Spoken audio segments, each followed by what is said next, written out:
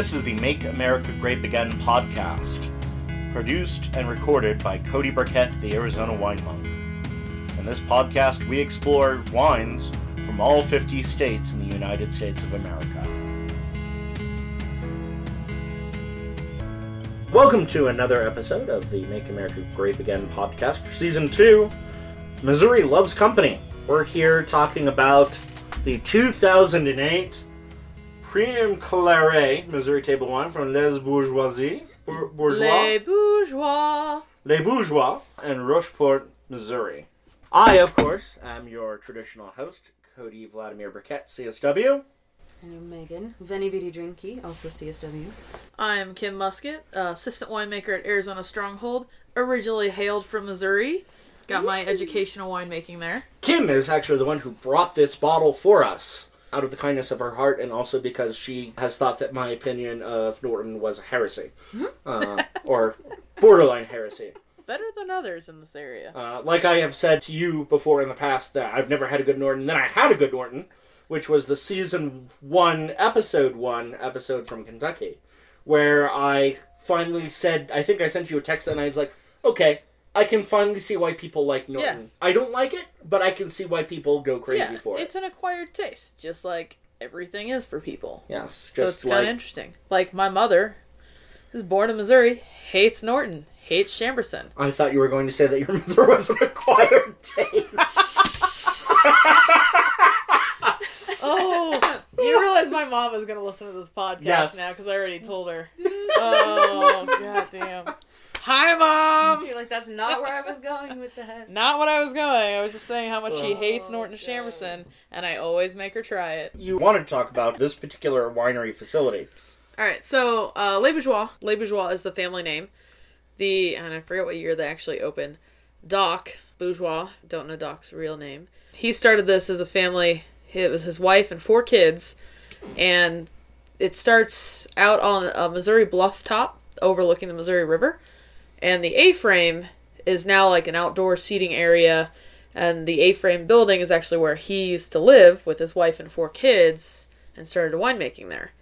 And then off I-70, this is about a mile off the I-70, which is the main interstate, he bought this cafe. It was like Peter's or Pete's Cafe or something, and converted it into a cellar because he was making wine, and everyone's like, this wine's really good, you should make wine and sell it. So he expanded, and then this is actually where I did my internship back in like 2011, and when I started, they were expanding their production facility to a second building.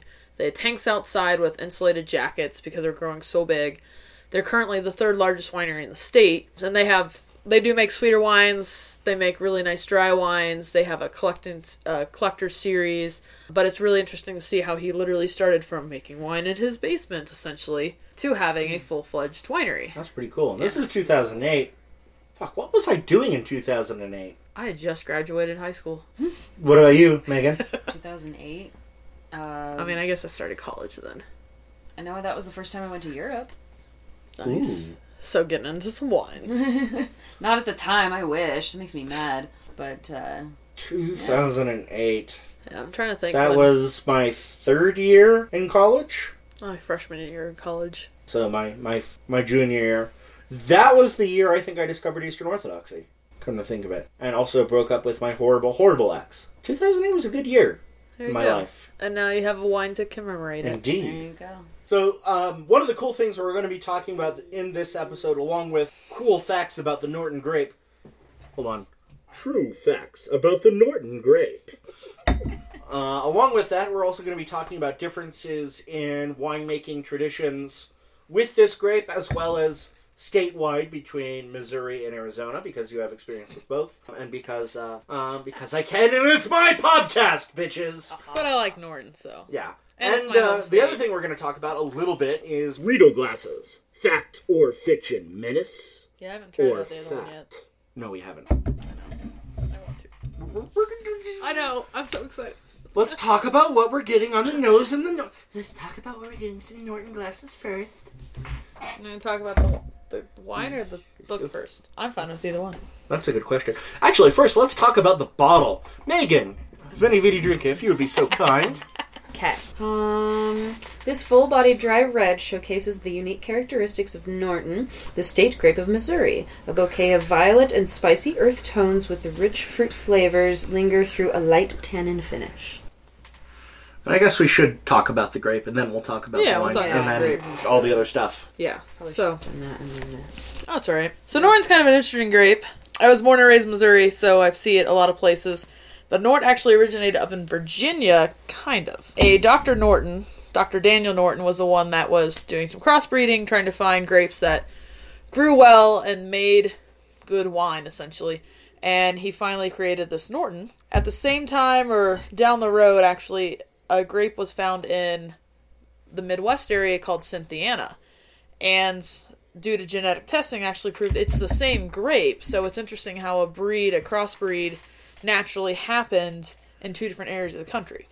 So in the Midwest, and I've seen it in Missouri, a lot of times, Norton, you hear Norton or you hear Cynthiana. Norton's usually made as a heavier styled grape versus Cynthiana, which is a little lighter bodied. When you look at a Norton, it's a small, tight cluster with very small berries that are 1 to 1 to 1 ratio of skin, seed, juice. So when you ferment, you have a shit ton of seeds. So a lot of times you'll want to rack off your skins and juice early off the seeds. I've had a 1,500-gallon tank red fermenter that we racked out of, and we had 8 inches of just seeds at the bottom of the tank. So, it's very interesting to see. Then Cynthiana, you usually go to press a little earlier during the fermentation, so it's a little lighter bodied, not as much tannin. Is anyone, two weird questions. Is anyone making a Norton Rosé? Not to my knowledge, but I haven't lived in Missouri for the past few years, so I don't know. Question number 2. Crazy? The difference is outrageous. I know. This is, the look on our face is just like, holy shit. And bitches, that's why I brought these glasses to go with Norton. Wait, did we explain that we have the different Oh, glasses? not yet. I mentioned Riedel Glass's Factor Fiction, Well, yeah, but Yeah, we so- didn't... Okay. Well, they just have to wait till we get there. Because we patience, can't. young Padawans, and Well, old yeah. Padawans, because none of you younger than 21 in the United States should be listening to this podcast, Well, they can listen. because, They oh can- my god, wine. They can listen, they just can't. Join in. Legally consume Yes. the word They're they preparing want. themselves for the future. Remember, kids, underage drinking isn't cool, even though we all did it. I'm from Italian descent, so Yeah, right. You're like, that was Sunday night dinners. Drinking wine. Yeah, so, Cynthiana, Norton, different styles. As far as I know, not to my knowledge making rosés.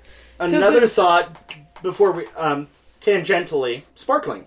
As a sparkling red, like a sparkling Shiraz. Not that I've seen. It would be really kind of interesting to see. Because it occurs to me that this aroma profile, and I haven't tasted this one yet, but I think that would make, if it was done in this sort of style, might be an interesting I think you'd sparkler. have to look at the tannins, because, so this is an '08. This is older. I, personally, all of the Nortons I've had, they have to be at least 5 years old before you even entertain the idea of drinking them, and they need to age in barrel, because the oak's going to calm down the tannins, because they're very tight tannins. So we decanted this for quite a while. About 45 minutes. Yeah. So I opened recently a 10, probably about a month ago, and just straight off, it was so tight. Like, did you smell it when you put it in the decanter? I didn't. Well, briefly. But Okay. So it's pretty tight, so it needs time to open. So my personal experience seeing Nortons, the older they are, the better they are. They need that time. The other reason I asked is because I have heard rumors that someone somewhere in Oklahoma has made, or is making, or is planning on making a sparkling Norton. It could be. I was just wondering on your thoughts on that, because you actually have the physical experience with this Yeah. grape.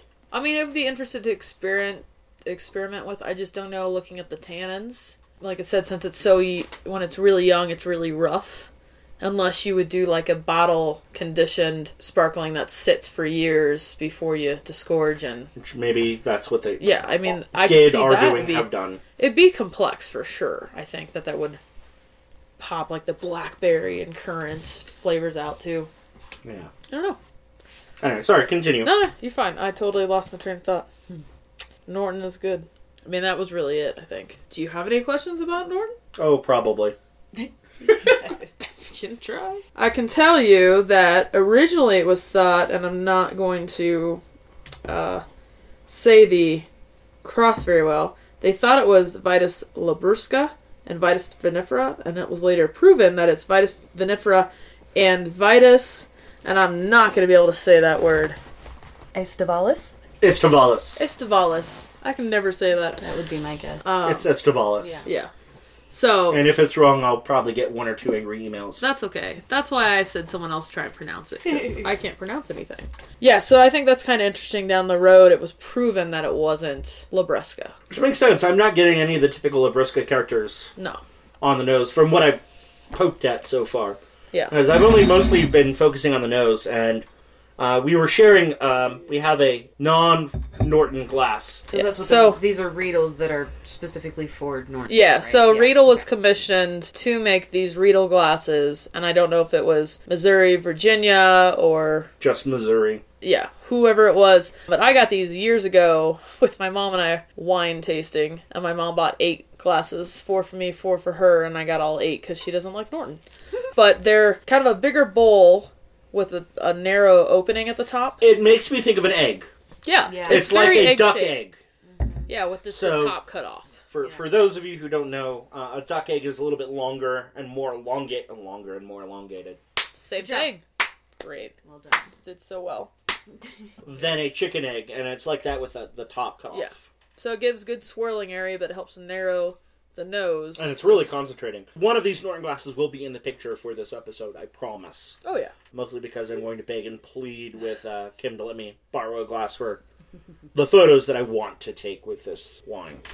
Ideally. I would expect you to. Good. But the nose in our other glass, which is... Sake. What even shape do we call that? It's a hard tulip. Sure, we'll call it that. I don't know. Yeah. It's kind of tulipy, but it's got sharper... Yeah. Instead of more rounded, it's sharper. Sharp turn. tulip. Yeah. Anyway. Yeah, and this one, there's really nothing. No. Like, it's so all light, I'm getting is the soft... Ooh! Frickety, frackety, clickety, clackety. Where did I put that glass? I put the opening on this glass, I put it right on the top of my lip, and it goes almost, it's above my eyebrows. So it's such a wide opening. And all I'm getting on that is floral. Yeah. Yeah. But I have a third glass. It's very light. You just don't get anything. Like, this is why when I bring Norton to friends, especially here that don't know Norton. There goes my Turkish cup. Oh, no. The handle broke off. Oh. Oh, well. I'm glad I didn't do it. No, it's my fault. I do have to say that little stand up there on that shelf is making fantastic. It's great, but it's hanging off. It is giving me a little anxiety. There. It's better. So I have this really cool style of glass that's kind of designed for picking up and focusing exclusively. The words tonight. Exclusively. And it's not the wine. We just started. Yeah. So this is a particular style of glass that's kind of designed exclusively for focusing secondary and tertiary aromas in wine. Fancy. So you basically hold it like this, and then so I'm going to pour some Norton into this and see what happens, because I'm really curious what we're going to get. And so thanks for joining us in the Super Geeky podcast. If you don't like it, then don't listen. See, now when I smell it in this glass, this is normally what I associate with Norton and why I don't like it, because it smells funky. Funky? So I always describe Norton, a descriptor word I like. This is so cool. Isn't it fun? Yeah. That's so fancy. My pinky's like... It literally is a pinky wants to go out, but it's going the wrong direction. It's pinky under, bitches. Yeah. My nose is making funny noises. Yeah, no, so that's definitely like a typical Norton. See, I get like, it's going to sound so bad the way I say it, that wet, not rotting wood, but in the forest after wet a wood. Rainfall. Yeah, but it's... Like wet forest floor. Yeah, but it's it's like an elm tree that's dead, but it hasn't started rotting, but it's wet. See, I see. Yeah. The other podcasts, I always think I describe smells as memories. I see this specific spot in the woods behind my house growing up with a tree. Versus when in the Riedel Glass, I get not only the floral characters that are in our hard tulip glass, a sort of a lilac character, but I'm also getting those fruits sort of blackberry, blackcurrant. Yeah. And a little bit of that forest floor character, but it's I not... started getting that right before you guys started talking about it was, that kind of damp. And I mean, but it's so not way. the primary focus like it is in that glass. Right, that's such a small, narrow opening that's really funneling that. So what we can discern from that is that is classically a tertiary or secondary aroma. One way I used to describe Norton to people that were just learning Norton is... it almost has an umami characteristic to it. You know, like, not the mushroom, not MSG, but like that moss. Yeah. You know, that damp moss in the woods. Like, it just has this forest smell, but like, healthy, happy forest. Yeah. Yeah. You know, and it's a trees. flavor that people aren't used to in wine. You're used to fruits and light, you know, and then you talk about woods and moss and... like, oh, it's something that you're not used to. Yeah. And so I think that's what turns a lot of people off of Norton. And I think that I'm just smelling in this glass, and I still have not tasted it yet. Yeah, none of it. I haven't tasted it. Yeah, we haven't, because we're still focusing on geeking out over the nose. I want to taste it, but I want to wait for everybody else to.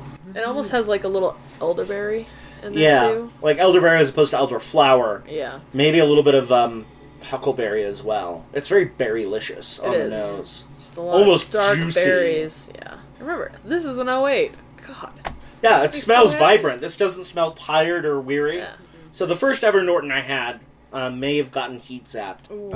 But it was from Kansas. Sucks. And I found it to be very horrible. It reminded me of, actually, the ex that I had just broken up with. Who had nagged me constantly, like, what kind of grape she was. And it tasted literally like someone... It tasted naggy. Like, this is a person that just nags you about everything. Oh, that's so funny. And I was like, I hate this. This is horrible. Why the fuck do people like Norton? I tasted another one from somewhere else that, again, it was slightly better. Yeah. Then I tasted the Kentucky one, in episode 1, season 1, that it was just like, oh, I can see why people like this grape. Here is a Norton that, just based on nose alone, haven't tasted it yet, I like. Yeah. Yeah. You've convinced me, Kim, that there is such a thing as There's a good Nortons. Norton that I like. And I haven't even tasted this yet, which is I think a like, lot of whoa. it comes to stylistic, and that comes back to the talk about Norton in Arizona. Yeah. So, Norton in the Midwest, I've seen in Missouri, grows like a weed. I mean, the leaves are just monstrous. The canopies are vicious and just, I mean, tendrils grab you as you walk down the vine rows. It's a freaking war.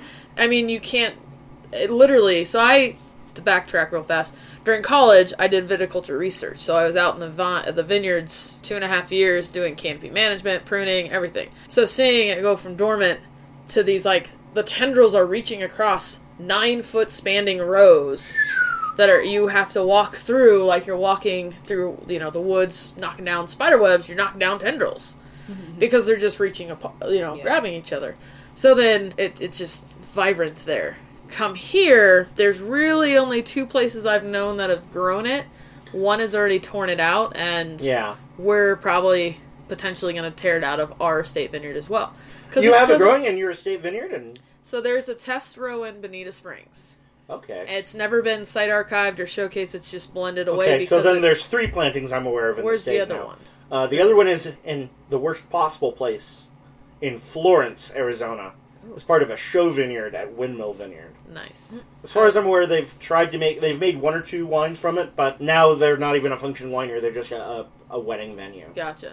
And the other but one... they had Norton planted. The other one, I'm not sure if it was House Mountain or not, but... House Mountain. Yeah, it was House Mountain. They've already torn it out, to my knowledge. Yeah, I remember Gary Kurtz telling me a lot about how pathetic and sad it looked. Well, and so we do it on high curtain in the Midwest.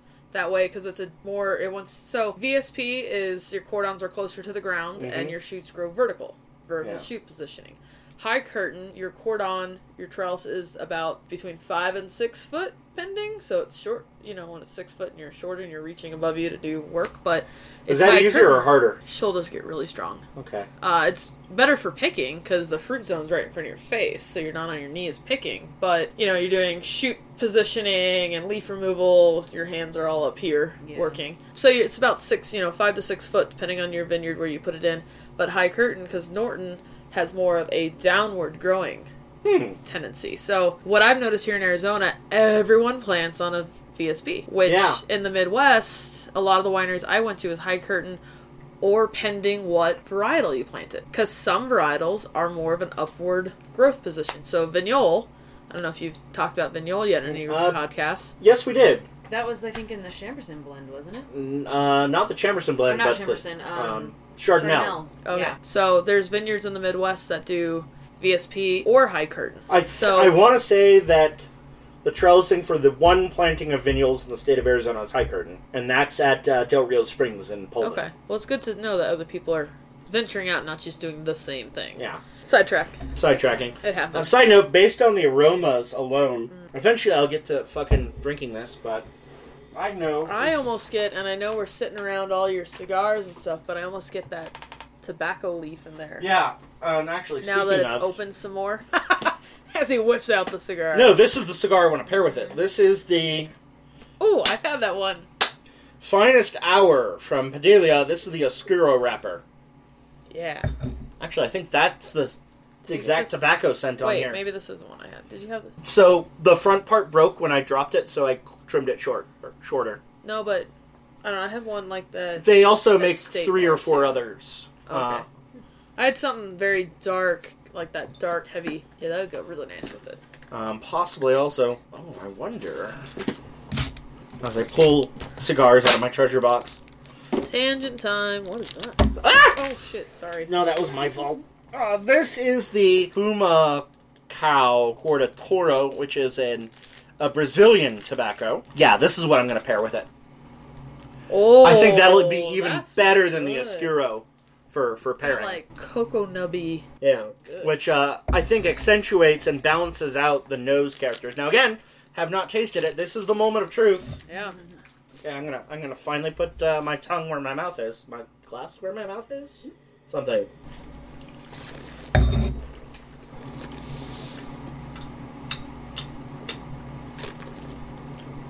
Yeah, I want to pair this with the Fumacao.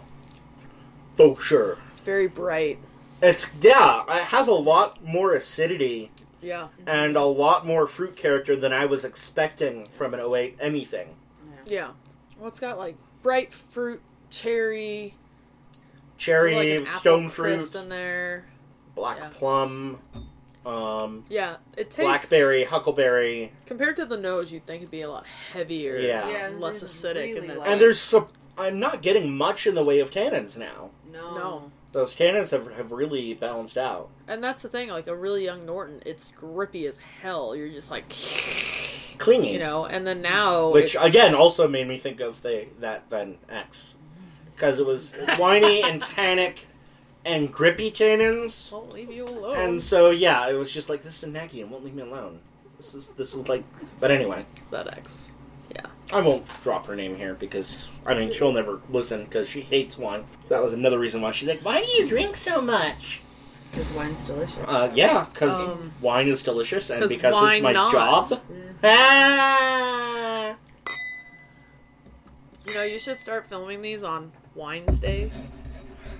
I'm so punny. Honestly, one of my first iteration of thoughts for this podcast was to do an episode every week and post it on Wednesday. Because that'd be fun, yeah. But the problem is that just didn't give me enough lag time to edit and send these off to our post-production editor, Derek J. Power, Esquire. Okay, he doesn't go by Esquire, but anyway, it's just not yet. You need to add the Esquire after his name because it's just Derek J. Power. I mean, come on. Yeah, that's just like Derek J. Power, Captain of Industry. Derek is probably face palming as he edits this, and probably will. He's going to take all this out. He's like, nope. He's going to be like, nope. Don't talk about me. Don't talk about me. But he's the one who puts the music in the front and does the final editing. Oh, okay. Cool. Because that's what I don't know how to do that, and he does. Gotcha. Because you're the talent. I just drink and I know things, and as do you. And then I press the record button. Yay. It's just really fascinating.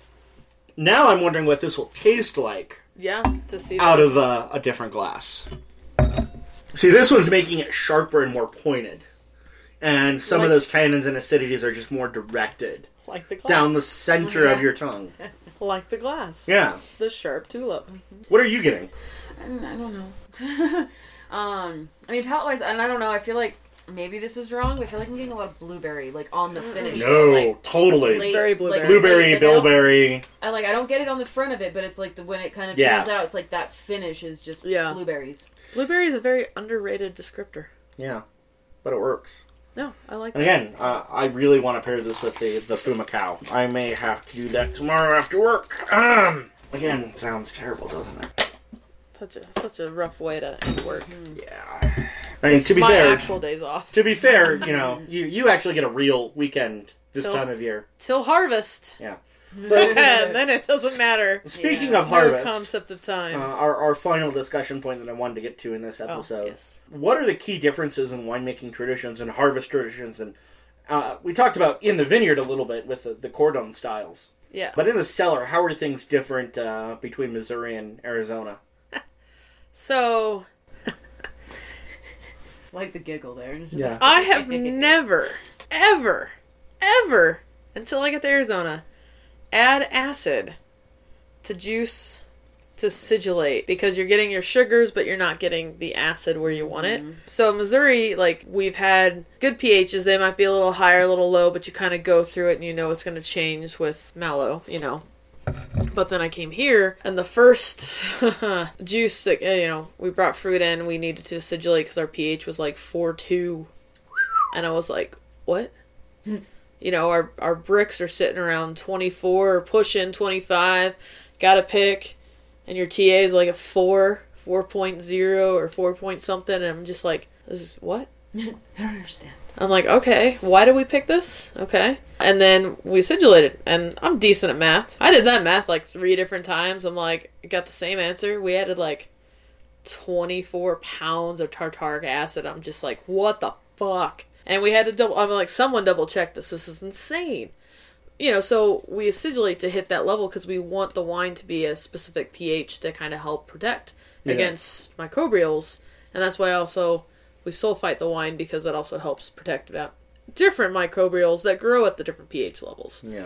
So in Missouri, I've never had to do that before. So that was Never sulfited or never never acidulated or both? Never acidulated. Okay. We always do sulfuring.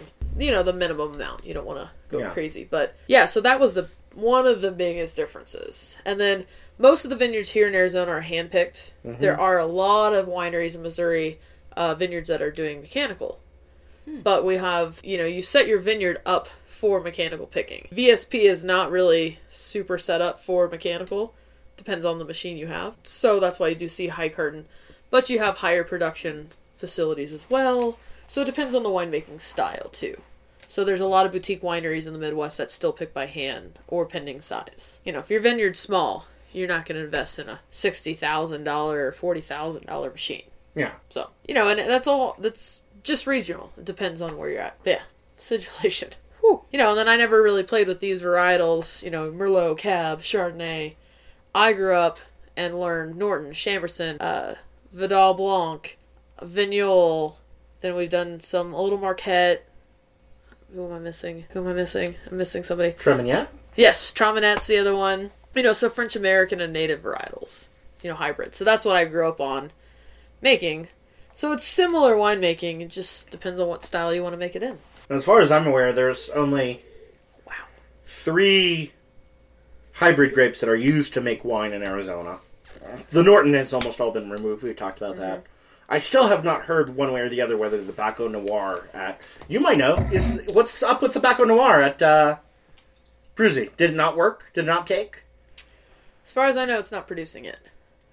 But how are the vines? So did they... I haven't seen... I didn't go harvest this year, so I know that the Vidal is still producing, but I haven't seen those vines. Okay. The other vines that were planted last I was out there, they were still very young. If they had cordons, they were not even a pencil thick. They're still being trained. Okay. So we have no idea if they're... Yeah, so I don't know. I mean, they wouldn't be producing until next year, maybe, at earliest, but... Based on how I saw them last year... A year ago now? Yeah. I wouldn't expect them to be producing next year. Okay. Just with how small the cordons are. Or they were. But I would love to see Arizona Baco Noir, because Baco Noir is another one of my favorite hybrid varietals. And I've only tasted it once or twice, and I would love to encounter it again. Well, and Bruzy's at, what, a mile high? Over. Is it over? That's 6,000. I thought they were right about 56. No, I think they're 6,000. Oh, okay. They're definitely the second highest vineyard in the state. Yeah, I knew they were up there. The highest is a private vineyard somewhere also on the Mogollon Rim that's growing Sauv Blanc. Ah. Well, that's one I've worked with, too. Oh. I've done Sauv Blanc. There you go. Trying to think who else. But, so you got Vidal, Vignoles, and Sauv Blanc. Yeah. That are the three hybrid grapes being grown and produced in Arizona. Who else has grown the Traminette? I know they've got some Page four. Springs. Sorry, Page Springs doing Traminette. Okay. Supposedly there's a vineyard growing Saval also near Tombstone. But that's neither here nor there. And we're getting exceedingly rambly, so we're going to toast and say goodbye. Sorry. Did you talk about history of Missouri in your previous ones? A little bit. That before Prohibition, Missouri was one of the top producing states of wine. It was, and actually, we were talking about this. No, shout out for Missouri, because that's big history. No, it is. Missouri had the first AVA, right? Yeah. Yes. So the Augusta area. That was what I focused on in the last episode. Was the first AVA. So everyone always says Herman. It's actually Herman was not. It's Augusta, but Augusta, town of Augusta, and Herman are right next to each other. So the Augusta AVA brings in Herman as well. But there's... Yeah. So everyone just kind of says Herman because you travel to Herman and then drive over to the town of Augusta. Yeah, it was the first AVA, so... Woohoo!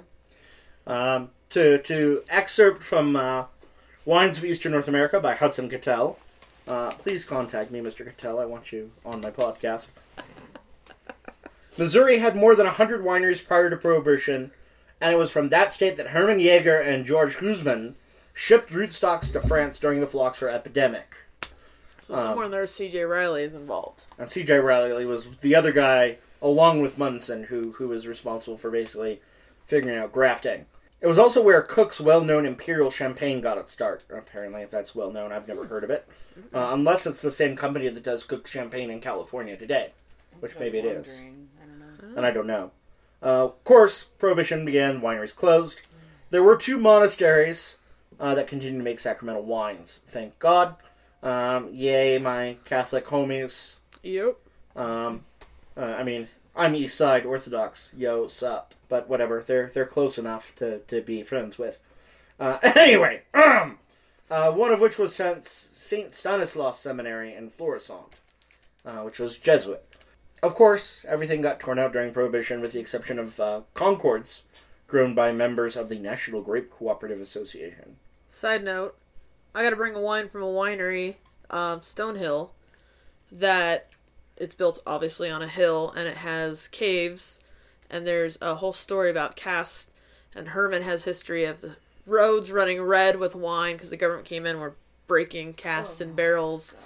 So painful. It'd be a whole side podcast, because I can give you that entire tour of the cellar right here, right now in Arizona. Oh, that'd be cool. Because I went there so much as a kid. I mean... That'd be cool. Yeah. So that's that could be an episode 3, because I eventually would need to do an episode 3 for Missouri. Well, I was going to do the Cabernet d'Or. Well, and that'd be fun, because I can bring some other wines from that AVA, too. Which would be kind of cool. Some reds and whites. Yeah.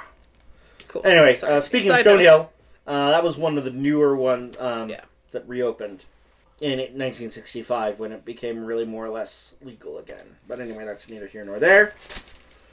But on that note, this is the first Norton I've had that I actually do truly, honestly like. Mm-hmm. To the point where I would sit with a glass of this. Fuck, we've been sitting for 36 minutes with this wine.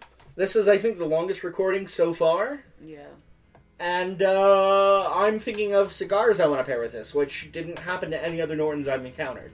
So obviously I really dig this vintage. Stick with me, I'll share some good Nortons with you. Yeah, I'm down for that. And also, you smoke cigars too, so... until next time, gang, let's make America grape again. Salud! This was an episode of the Make America Grape Again podcast, sponsored, produced, and recorded by Cody Burkett, the Arizona Wine Monk.